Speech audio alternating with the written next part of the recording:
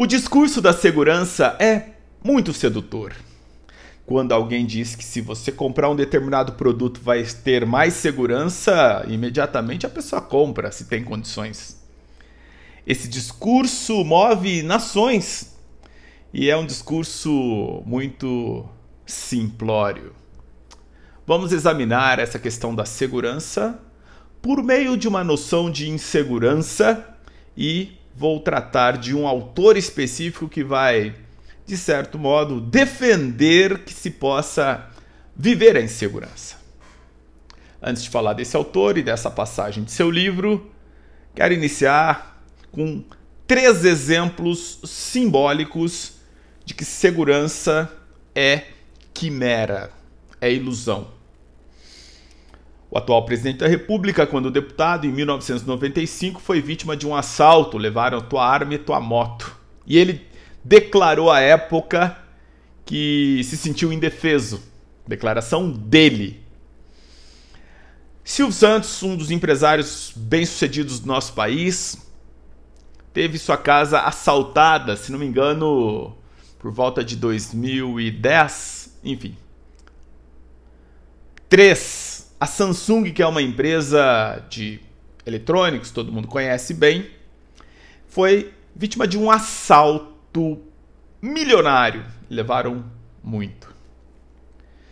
Esses 3 exemplos evidenciam que ter uma arma, como é o primeiro exemplo do então deputado, hoje presidente, não significa segurança. Primeiro, porque ele foi assaltado. Segundo, que ele afirmou que se sentiu indefeso. Tá aí autoexplicativo. Não preciso examinar muito para mostrar que o discurso de armas, ter armas, é uma grande bobagem. No segundo caso, eu peguei o caso do Silvio Santos, mas tem vários empresários e tal, poderia falar de vários, mas só esse. O sujeito tem tanto dinheiro, esse sistema de segurança da casa dele certamente deve ser um dos melhores. Foi vítima de um assalto. Que segurança é essa? Fora os vários casos de bairros de classe alta de São Paulo, para não falar de outros lugares, mesmo em cidades menores, que você tem notícias de assaltos nesses bairros nobres que investem horrores de dinheiro em segurança. Segurança é fake. 3. Se pensarmos em empresas, e aí estou falando da Samsung, mas vamos pensar bancos. Os bancos investem muito dinheiro em inteligência cibernética, em segurança de seus dados. E temos notícias com alguma frequência, e isso porque se tenta segurar esse tipo de notícia, obviamente, de hackers que conseguem acesso a dados e eventualmente até fazem algum estrago nesses bancos. São exemplos muito simbólicos para dizer o seguinte: o discurso da segurança é só um discurso. Segurança pública. Candidatos em diversas esferas, né, seja na esfera de município, estado ou da União, prometem segurança, melhorar o sistema de segurança, equipar melhor as forças policiais, aumentar a capacidade de armamento. Bullshit, com todo respeito. Desde que eu me entendo por gente, os sistemas são cada vez mais sofisticados, os recursos, as políticas públicas voltadas para a segurança pública, os valores são astronômicos. Basta você pesquisar para ver que todos os municípios, todos os estados e a União Federal, eles investem muito em segurança e também em defesa. É desperdício? Não exatamente, mas eu diria que é um foco equivocado e, na minha percepção, pelo menos, se o destino desses recursos fosse outro, como, por exemplo, uma reforma radical da educação, nós não seríamos o que somos. Mas isso é debate para um outro vídeo. Seguindo. Se a insegurança é o que nós temos, e esses exemplos são para ficar evidente, para que ninguém tenha dúvida, assumir que nós temos a insegurança, ponto. Por melhor que seja seu condomínio, com todo respeito, não tem segurança aí não. Ora, talvez nós devêssemos aprender com um pensador português, Boaventura de Souza Santos.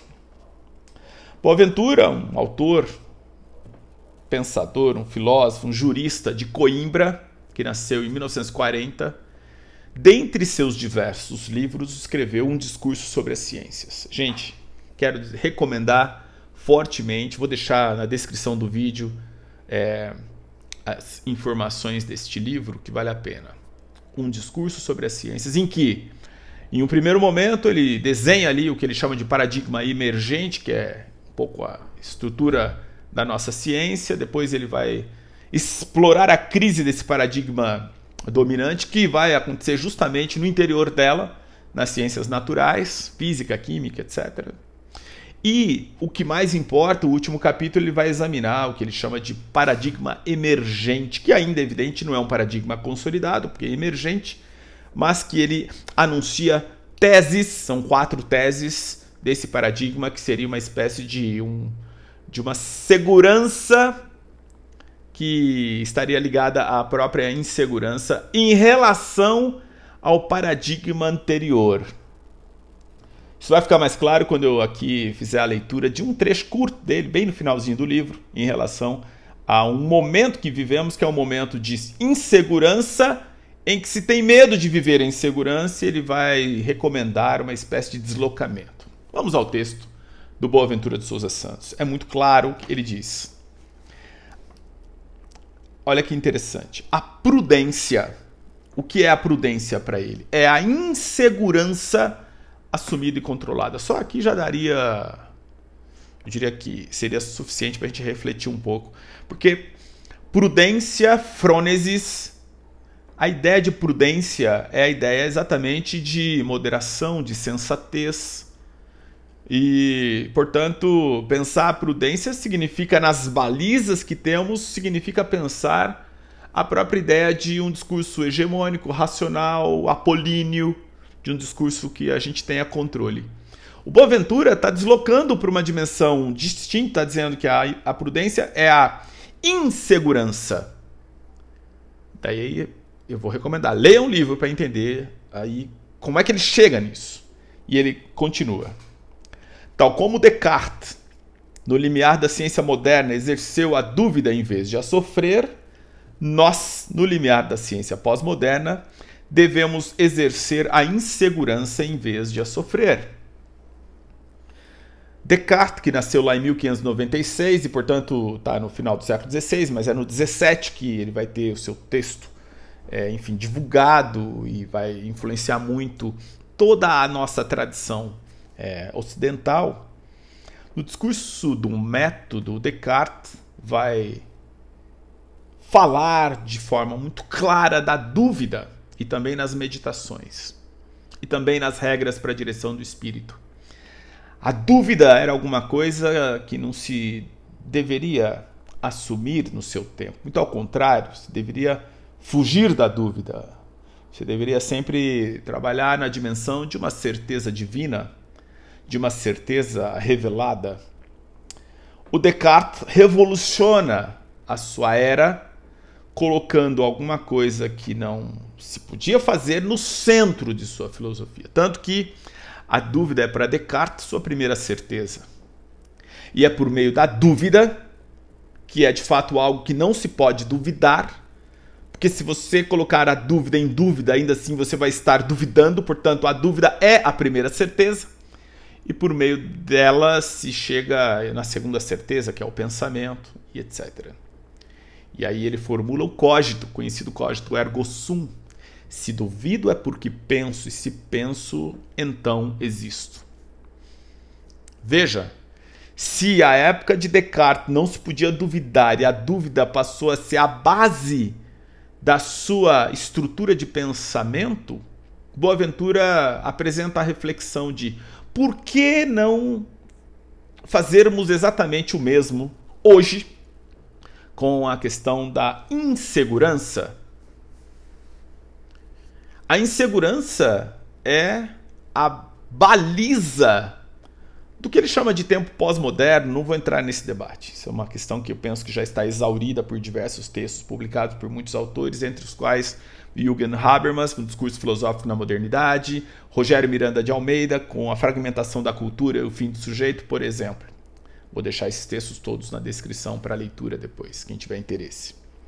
O ponto fundamental é que, de fato, nosso tempo atual está consolidado por um paradigma apolíneo, um paradigma racional, o controle da ordem do mundo, o conhecimento que explica, e, portanto, nós nos balizamos muito por esses princípios da modernidade, muito fortes no 17, mas também no 18, no 19, um princípio, eu diria que iluminista, muito claro entre nós.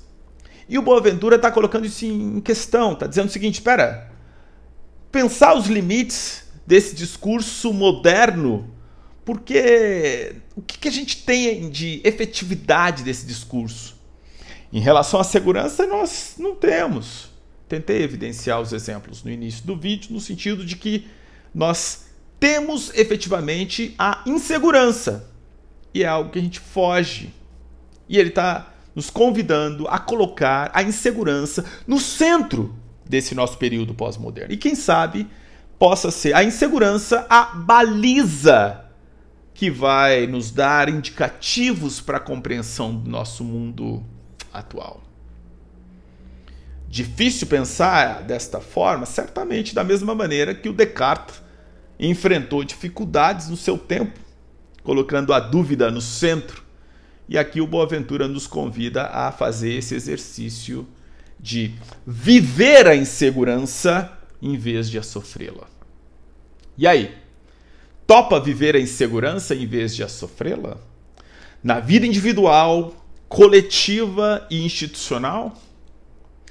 Topa criar uma espécie de crise intencional no discurso, por exemplo, de segurança jurídica, buscando a insegurança jurídica de propósito, com vistas a aprimorar a sociedade? Que consequências poderíamos ter assumindo a insegurança? Que consequências poderíamos ter efetivamente vivendo a insegurança? Para o Boaventura, a consequência seria de ter efetivamente a prudência da vida social, que seria alguma coisa distante de controle, mas efetivo do ponto de vista daquilo que é possível. Porque nós controlamos muito pouco daquilo que pensamos controlar. Essa é a reflexão do Topa Pensar dessa semana. Quero agradecer por sua presença, por sua divulgação do nosso canal. Já estamos atingindo 1000 inscritos. Isso é alguma coisa assim que eu fico bem impactado. Para quem é professor e trabalha com turmas pequenas, eu não imagino falar para tantas pessoas. As minhas experiências de conferências em congressos, nós reuníamos, quando muito, 500 pessoas, 600 pessoas, quando muito. Situações raras. No ambiente acadêmico é comum você reunir 30 pessoas, 100 pessoas, quando muito 200 pessoas, 250 pessoas nos nossos congressos. Eu já participei de congressos com 10 pessoas, com 12 pessoas, congressos internacionais de instituições muito, muito importantes. E aqui nós temos 1000 inscritos. O que isso significa?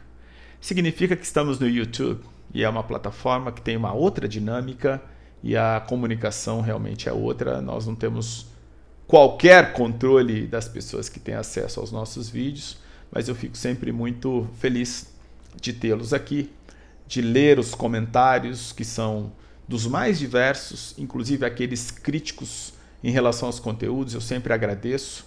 Costumo mandar um beijo para as pessoas que insultam também, porque elas demonstram algum tipo de carência, né? Então, sintam-se acolhidas, acolhidos, abraçados, abraçadas nesse espaço que é plural, é nosso e o Topa Pensar veio para ficar.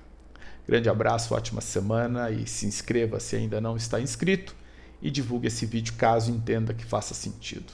Mas só nesse caso. Valeu!